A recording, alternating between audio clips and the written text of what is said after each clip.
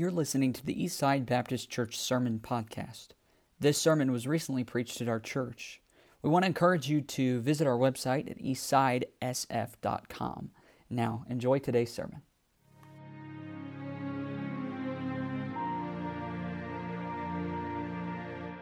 First John chapter 2. Appreciate you being here this morning. I know I've already said it, but we know it looks like we have some guests here today, and just grateful that you're here.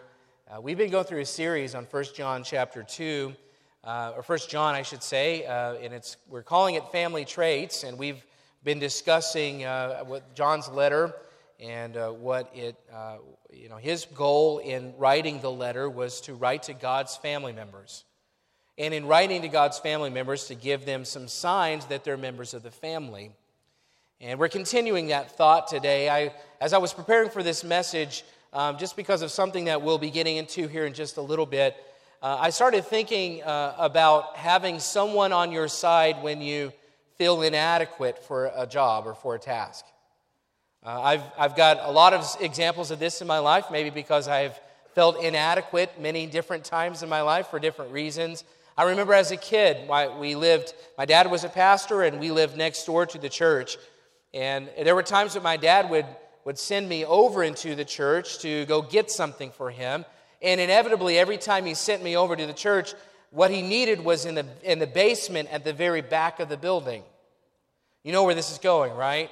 Now, as a child, your imagination runs wild. And I don't know many people that like the dark. As Christians, we're supposed to walk in light. So it's okay to, not like the dark. Sometimes as an adult, as a grown man, or even around this building at night, I hear noises that scare me a little bit. So if you can imagine as a child, my dad would send me over to the building and he'd say, I need this. It's in the basement. It's in the back of the building. And walking over there as a child by myself was a test of faith.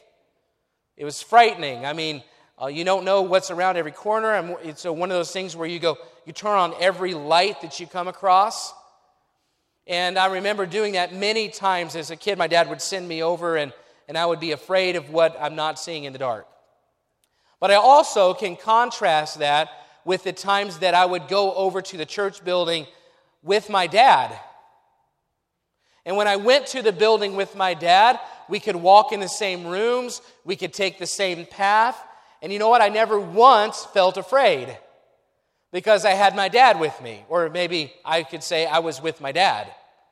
My dad was bigger, he was stronger, he was more equipped if ninja skills were required. I was not quite as afraid of being in the dark with my dad than I was when I was by myself. You know, it really makes a big difference when you have someone beside you that's better than you at something. I also remember when we were building our house. Now, I'm not a builder, and so I know it sounds impressive to say, yeah, we built a house. Really, people would come and show me what to do, and I would do it until I could no longer do it, and then I'd call somebody else. I have a brother-in-law who's very, very good at building, and he would come over and show me how to do a job and get started, and then I would work on it. It would take me about 2 weeks, and it should have taken me maybe 3 days. But hey, I got it done. When you have somebody by your side that knows what they're doing or is better than you at something or stronger than you, more equipped than you, it sure does help you face situations you would otherwise not be able to face. Well, having someone beside you is very similar to the message that John is giving here in chapter 2. When you have the right person on your side, there's always hope. And he begins the chapter with the words that shouldn't surprise us. He says, my little children. We're going to dissect these verses as we go and then get to the point here in just a little bit. That phrase should not surprise us. This is a letter to family. John is writing these things, and he says, my little children, these things write I unto you, that you sin not. So what things has he talked about? Well, so far, the family traits have been, we should have fellowship with God and with others, and as we have fellowship with God and with others, we have true joy. And then as we walk with the Lord, our life should reflect God's holiness. We walk in the light. We should have consistent confession of sins. These are all traits that we've already talked about in the series so far. John very clearly gives us his desire, though, in writing this letter here in this verse when he says, "My little children, these things write I unto you, that ye sin not." That ye sin not. His purpose in writing the letter is that members of God's family would be like their Father and live lives that are without sin. That they would have family traits, and family members should reflect their Father. And there's no better reflection of our Heavenly Father than a child who lives a life free from sin. God is holy. We should be holy too. That's what John's telling him. So that's the first point here today, is that members of the family shouldn't live in sin. And there's a couple of reasons for that. And the first one is because they're members of the family, because they carry the family name. I remember, again, I'm using my dad as illustrations a lot lately, but as a teenager, my father would often remind me as I left the house, he would say something like this: "Remember, you're a Jet. Remember, your last name is Jet."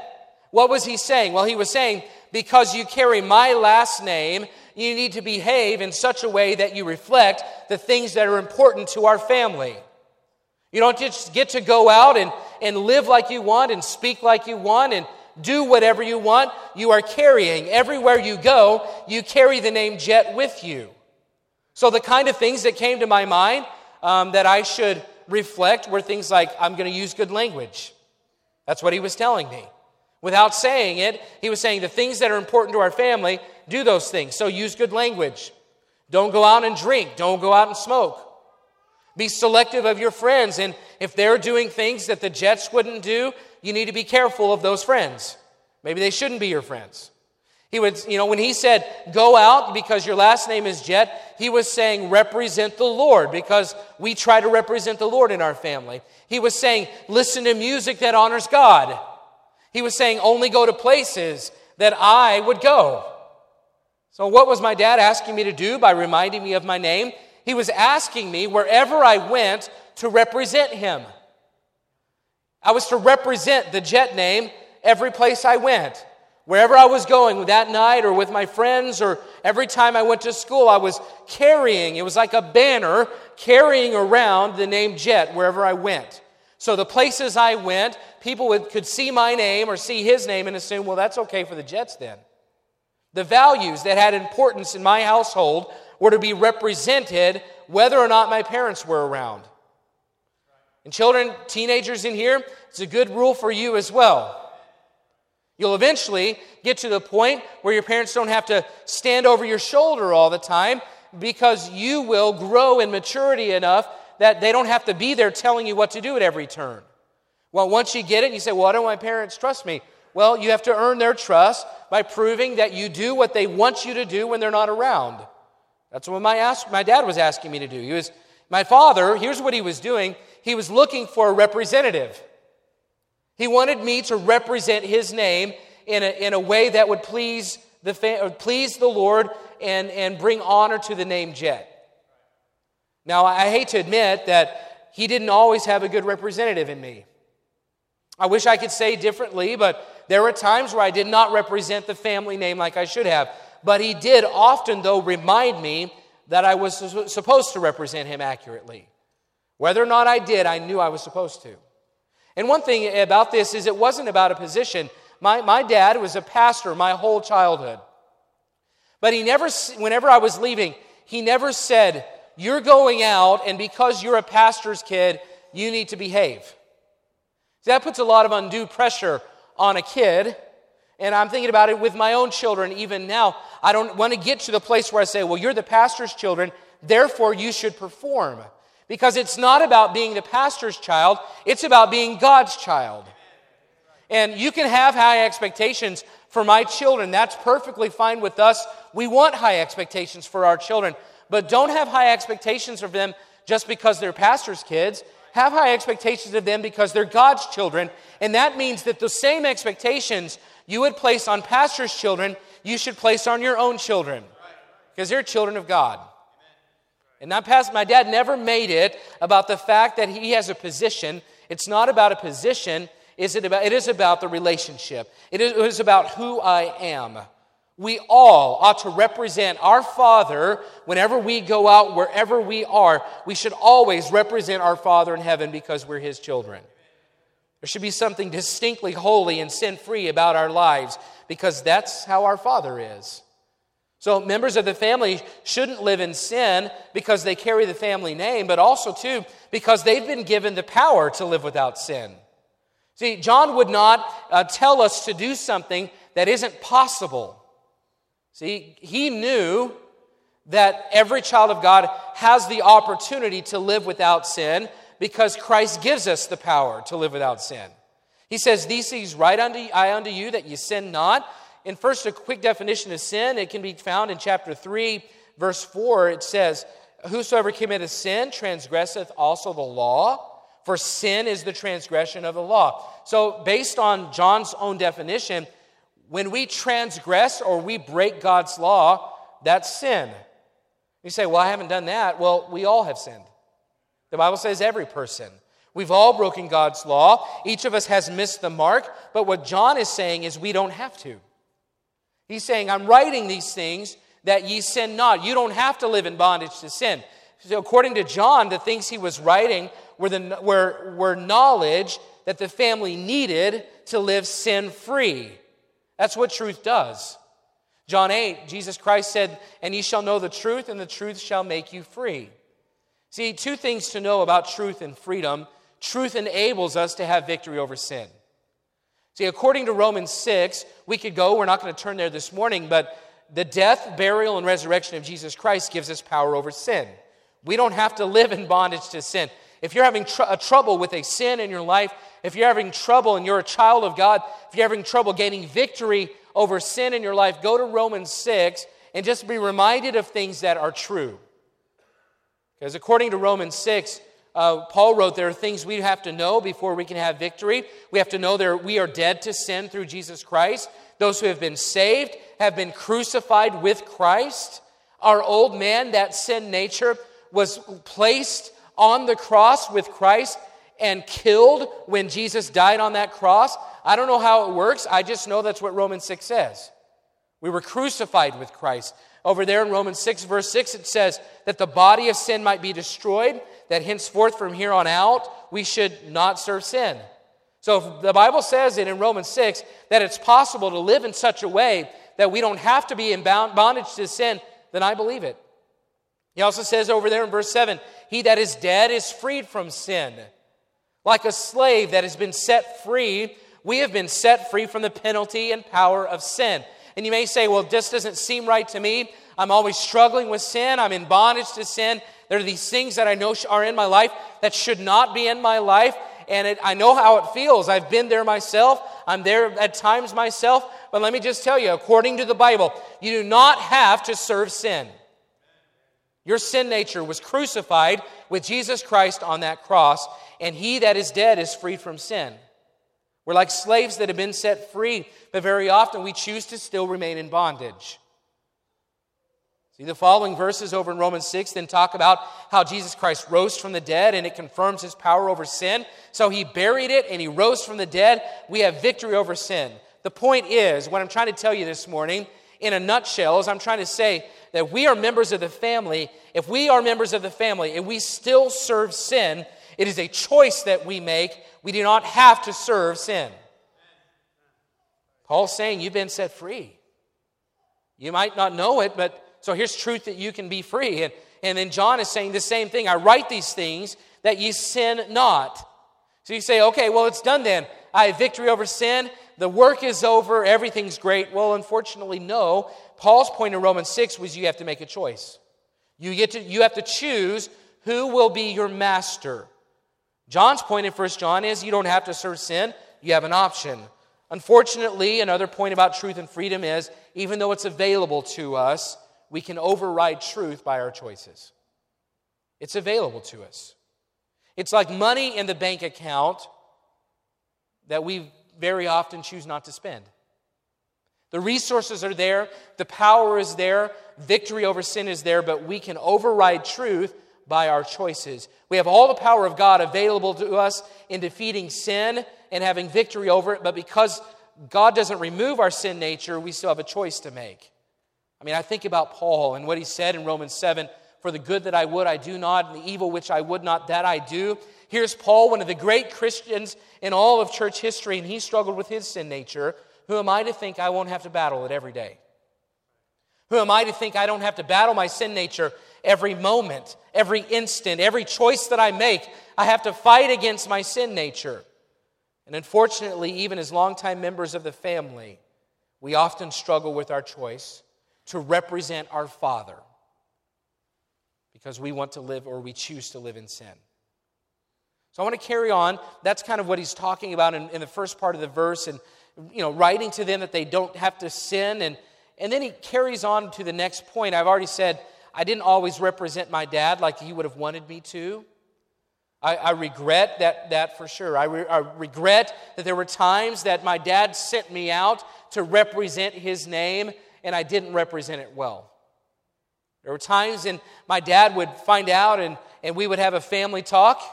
You know what family talks are? But I would see in his face a very serious disappointment.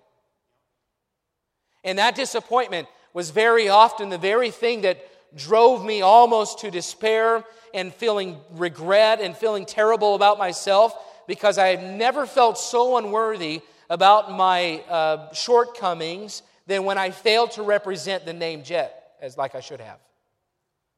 I would choose sin instead of representation, and I would be so defeated about it, and I would feel so bad that he was disappointed in me. And I remember very strongly feeling that way. There have been times, even as an adult, that I should represent the Lord like I'm supposed to, and yet I fail, and I feel terrible. The shortcoming is there, and I would feel so defeated about it. But we can get that way as well when it comes to our relationship with the Lord. We're told not to sin. We're told we have victory over sin. We're told that we have power to overcome sin. But the struggle overtakes us at times, doesn't it? We very often give in to that sin nature. We submit to the wrong master. And that leads us to John's next point. And this is what I want to focus on today. And that is, when we do sin, don't lose hope. When we do sin, don't lose hope. Now, members of the family should not sin, but members of the family will sin. And when we do sin, don't lose hope. He said, if any man sin, here's why you shouldn't lose hope. We have an advocate with the Father, Jesus Christ the righteous. See, even if we don't represent our Father, we always have a representative. He may send us out and say, represent my name, live in such a way that you're not sinning, represent me to the world, and we may not always do that. We may often fail at that, but one thing that we can be for certain of is that we always, though, have a representative on our side. Like my dad walking through the basement with me. There's always someone more qualified. There's always someone stronger. There's always someone more righteous. There's always someone better than me representing me to the Father. What does that mean? Well, as we get into it, this is a continuation of the thought, don't deny sin, because we will sin. And we'll choose to serve the wrong master, and unfortunately we won't always represent the name or the family name all that well.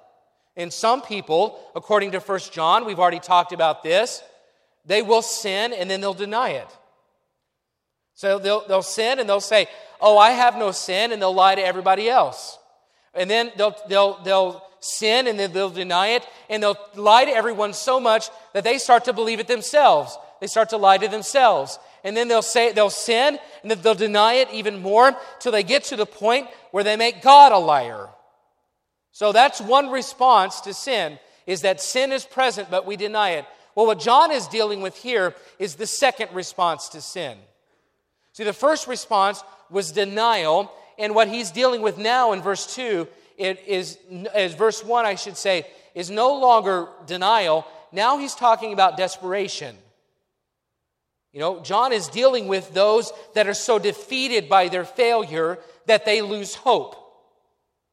Now, I remember one of our children in her early years struggling so much with disobedience. I mean, you could probably guess who it is, but I'm not going to give you any hints. It rhymes with Casey, okay? Lacey. Lacey has a sin nature it's a big deal. She's always in our family known as the one who struggles the most. Now, she's sweet as can be. But when she's unmonitored, bad things happen. Maybe you have one like that at your house. So I remember one time dealing with Lacey and taking her to her room, and she was being punished for disobedience, and we practice spanking. It's in the Bible. It's not abuse. It's trying to help her to see that her heart needs to be adjusted, and it works. It's like I said, it's in the Bible. It's biblical punishment, and if it ever gets to the point of abuse, we are in danger. Don't abuse. But you can use a rod to help a child's heart be steered back toward you. And I remember one time dealing with Lacey, and we were talking, and I said, Lacey, why do you struggle so much? Why do you struggle with disobedience so much? And she's just crying, and tears are coming down. She's a great repenter. Tears are coming down her face, and she said, I don't know why I struggle.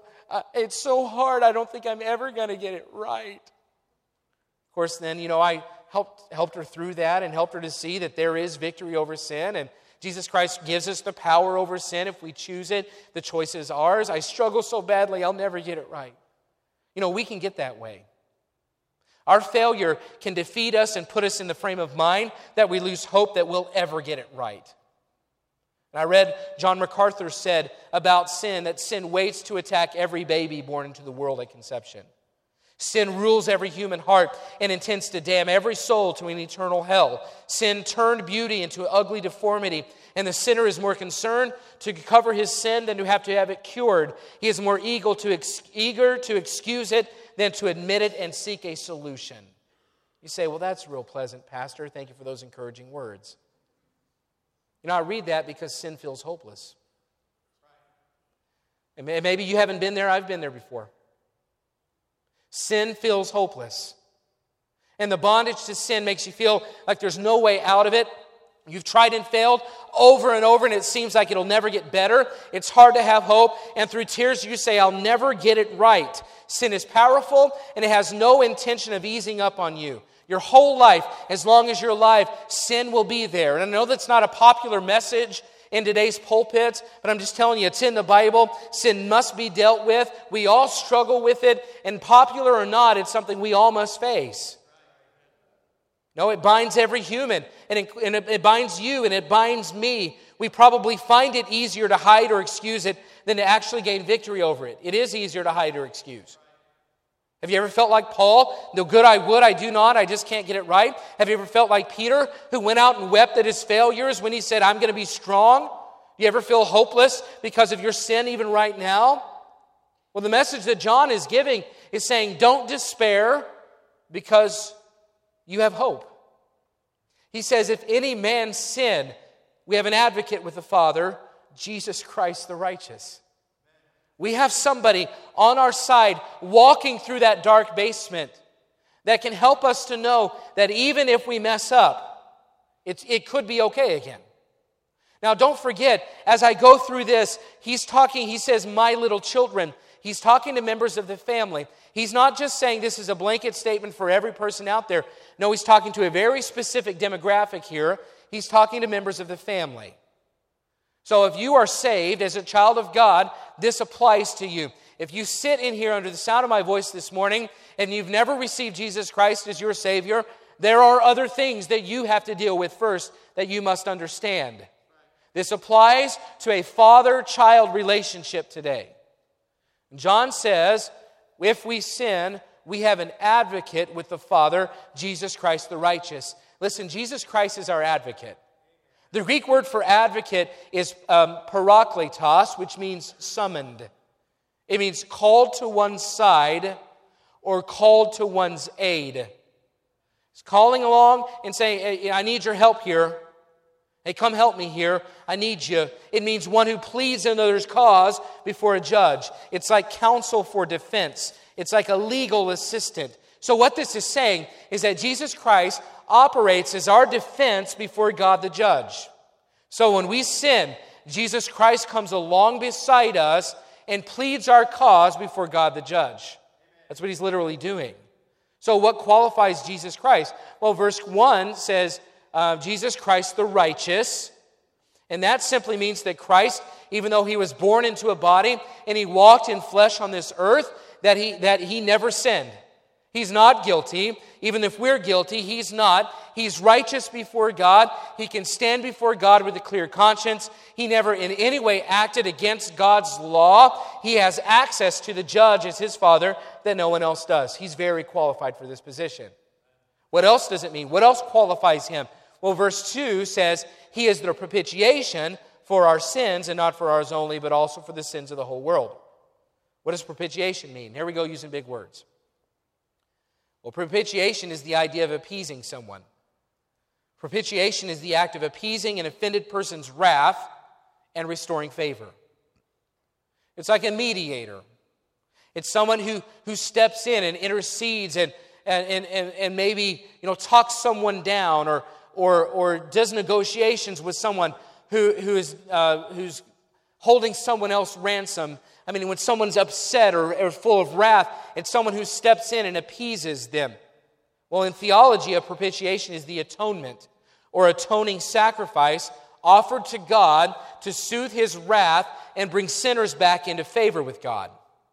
So Christ is the propitiation or appeasement for the sins of men before God. Now we're going to get into some details. I don't want you to lose focus. We'll come around and begin applying it here in a minute. John 3:36 says, he that believeth on the Son hath everlasting life, and he that believeth not the Son shall not see life, but the wrath of God abideth on him. See, our default is that we are sinners, and then in our sinful state, we are unbelievers. And because of that, the Bible says that God's wrath abides on us. We are children of wrath. That's our default setting because of our sin. Now, that verse in John 3 said, though, but if we believe, then that means we have the Son of God, and the wrath of God no longer abides on us. So believing on Jesus Christ, receiving his gift of salvation, means that God removes his wrath from us. And you say, well, God's a wrathful God? I mean, what do you mean by that? So he's just angry? No, when we think of wrath or we think of anger, we often think of anger in terms of the human condition. And usually when I'm angry, it's not for a righteous reason. Usually when I'm angry, it's because someone has offended me or someone has done something I didn't want them to do, or they got in my way, or it's my pride. Usually my anger is unrighteous anger. Well, God's anger is never unrighteous. God's anger, his wrath, is not on sinners because he hates the sinner. It's on sinners because he hates the sin.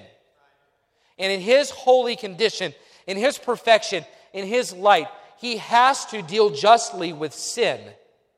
So he has wrath on us. When we break God's law, his perfect justice demands that we pay for our sins. That's the nature of his wrath.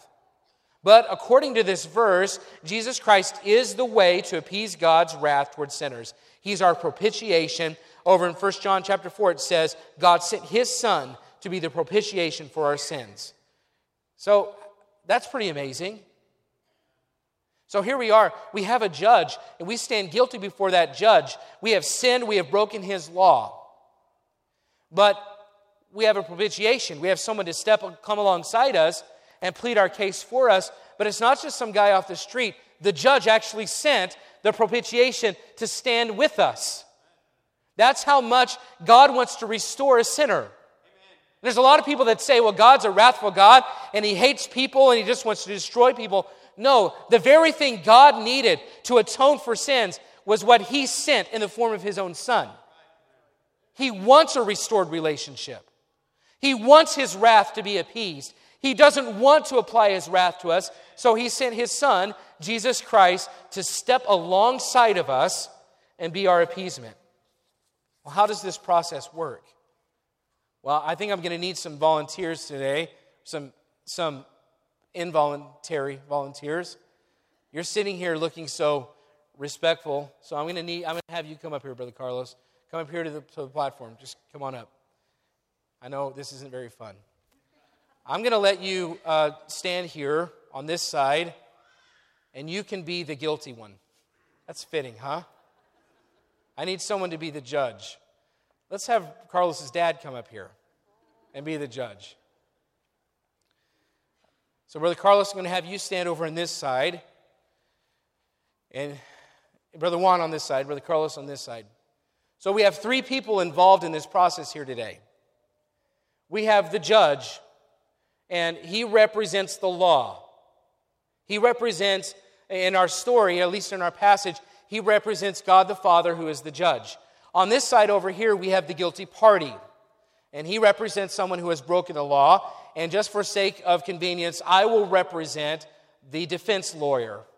Okay? Now, don't attribute the characteristics of a lawyer to me today, okay?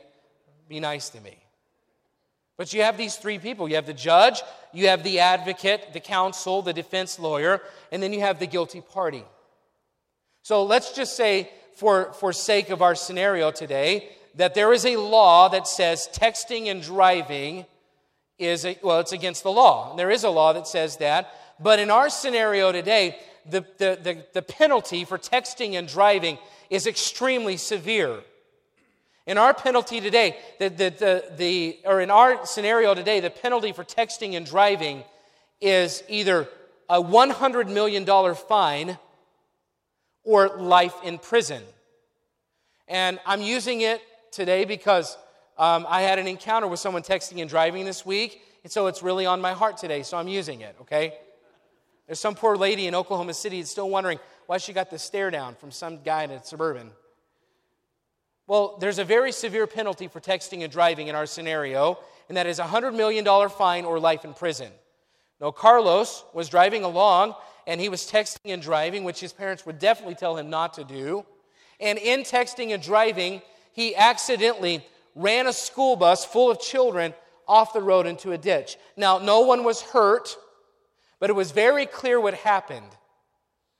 The policemen came, they saw what had happened, they checked his phone, they knew that he had been texting and driving, so they arrested him on the spot. So now Carlos has to come and stand before the judge, which this is probably a pretty familiar scenario with you, having your dad here. So Carlos steps into the courtroom, and the law says, well, it's either $100 million or life in prison. The judge says, you're guilty of texting and driving.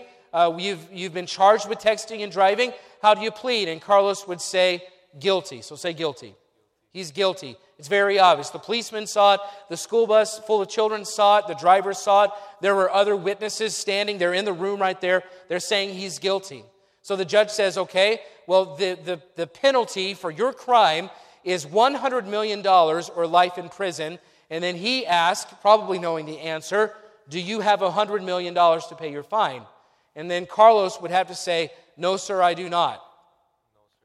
No, I do not. Right. I mean, some of us may have $100 million. Carlos doesn't. He's just a high schooler. So the judge says then, your punishment then is life in prison, since you don't have the money. The judge says, then you have to spend life in prison. And he's about to bang his gavel down on the table when suddenly the defense lawyer steps in and says, wait, judge. Come stand right here by me. Wait, judge, because he comes alongside, remember? He says, hold on, judge. I know that he's guilty. He's already admitted his guilt. You know that he's guilty. The witnesses say he's guilty. Everyone in the scenario says that he's guilty. He stands before you guilty. He even admits it. And I know he's guilty too, sir. But we know that I am a very rich man. And $100 million is actually something that I could pay. So I want you to know, judge, that I have deposited $100 million into the proper accounts to pay the fine that Carlos owes for driving and texting. And the judge says, well then, because the penalty has been paid, then I will allow Carlos to walk away free. He slams his gavel down and he says, paid in full. Now, I know that's kind of a strange scenario, and that's not the way it really works. If you want to know how it really works, watch Judge Judy or Law and Order or something. That's real life.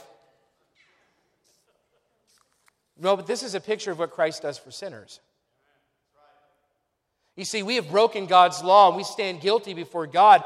The judge is holy. His law is perfect. There's no way that we could pay for our sins. $100 million, I don't have that kind of money.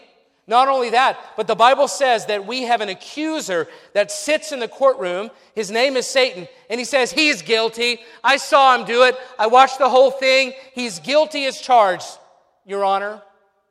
So we know we're guilty. The judge knows we're guilty. There's an accuser saying we're guilty. But let me just remind you, we have an advocate. We have a defense attorney. He's an advocate, and he paid all of our fines on the cross. And so he goes before the judge, and he presents his portfolio. And he says, no, look at my qualifications, Judge. He says, look at my portfolio. Jesus Christ says, here's a picture of the cross. And here's a picture of me dying on the cross. Look at the blood coming out of my hands. Look at the blood coming from my side and my feet. Look at the cross, Judge.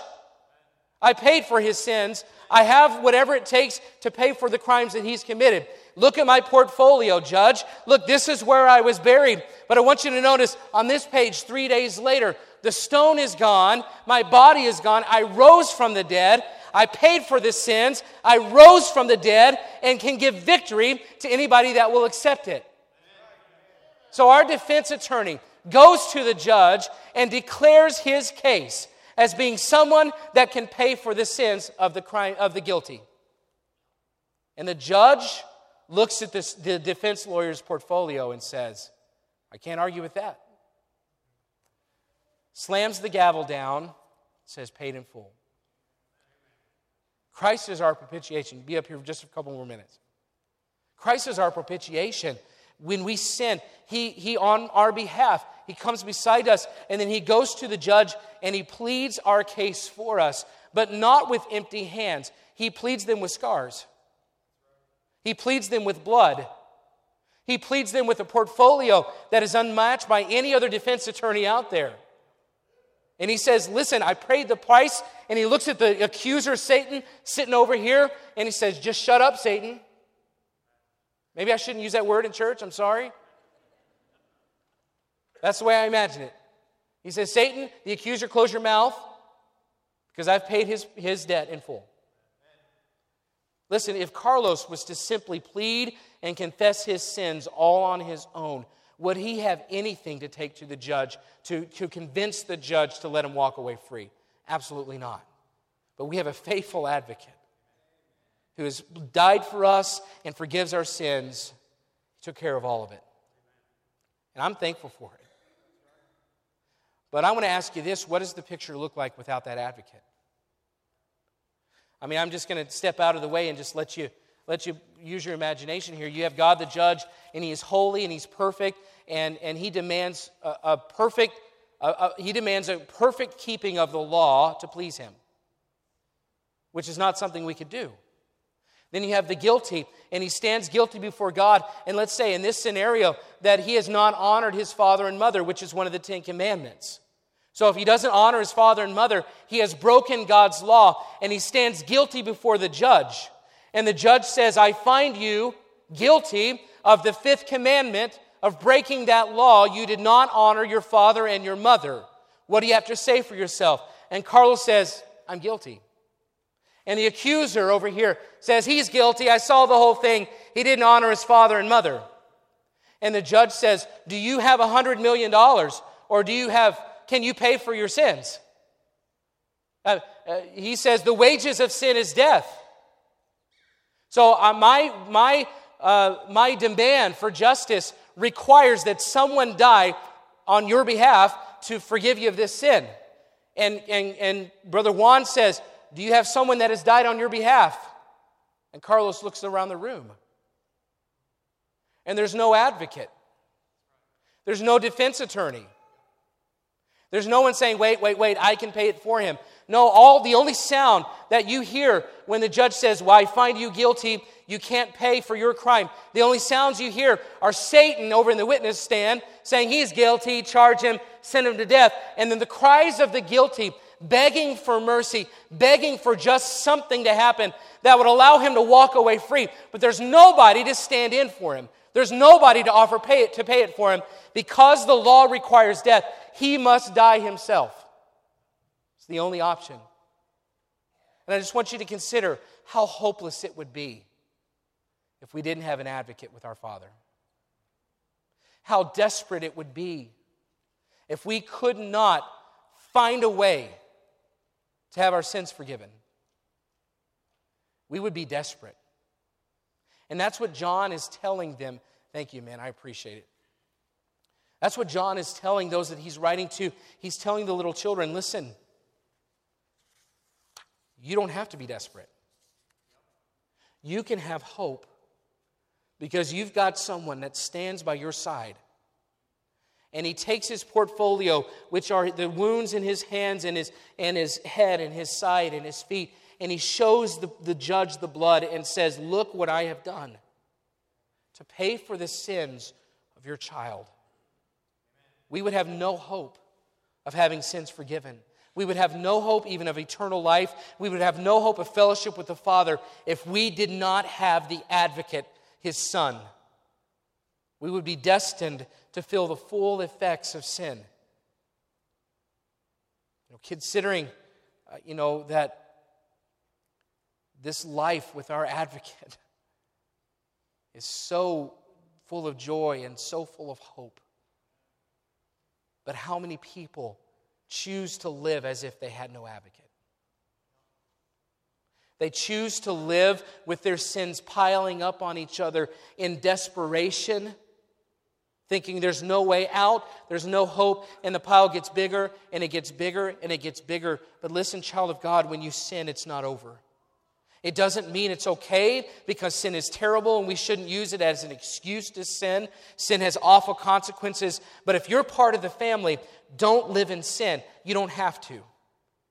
But when you do, you can have hope because you have someone very qualified representing you to the judge. Because we have an advocate, we can be confident our sins will not be held against us. Christ's advocacy gives us the opportunity for fellowship and joy and to be a normally functioning member of the family, even if we blow it. Our advocate gives us hope. Jesus Christ, the third and final and short point then, is that Jesus Christ wants everyone to have that hope. It says there at the end of verse 2, not for ours only, he's the propitiation for our sins, not for ours only, but also for the sins of the whole world. See, Jesus Christ is not just your personal lawyer.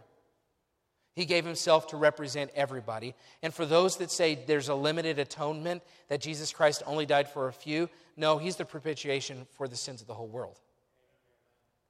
That means there's a free court-appointed defense advocate named Christ who can go before God, the most important judge, and plead perfectly every time. He's never lost a case, and he can represent everyone.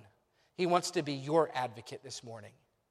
And for some of you, you don't have an advocate because you've never received Christ as your Savior, and you literally stand guilty and in danger of death before God because you've broken His law. This morning, you can receive Christ as your Savior and have an advocate that will never leave your side again.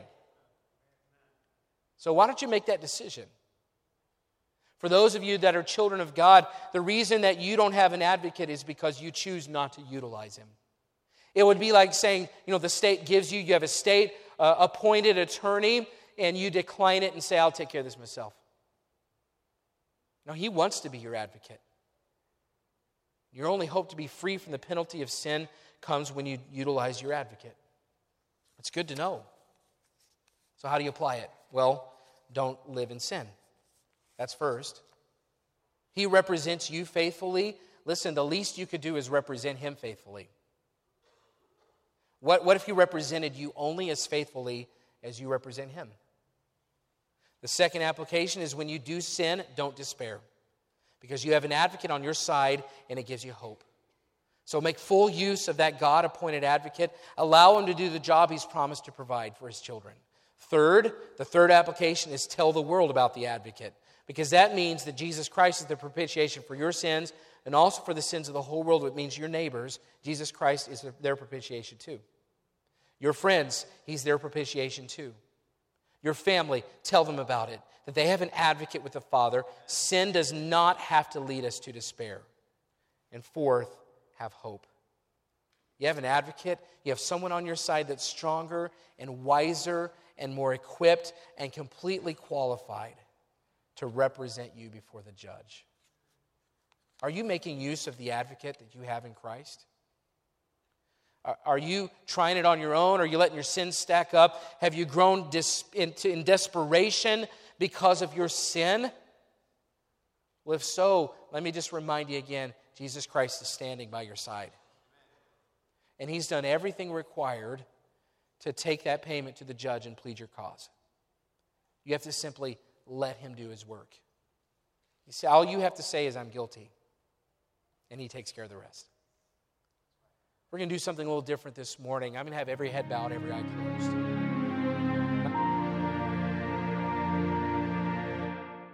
We want to encourage you to visit our website at eastsidesf.com.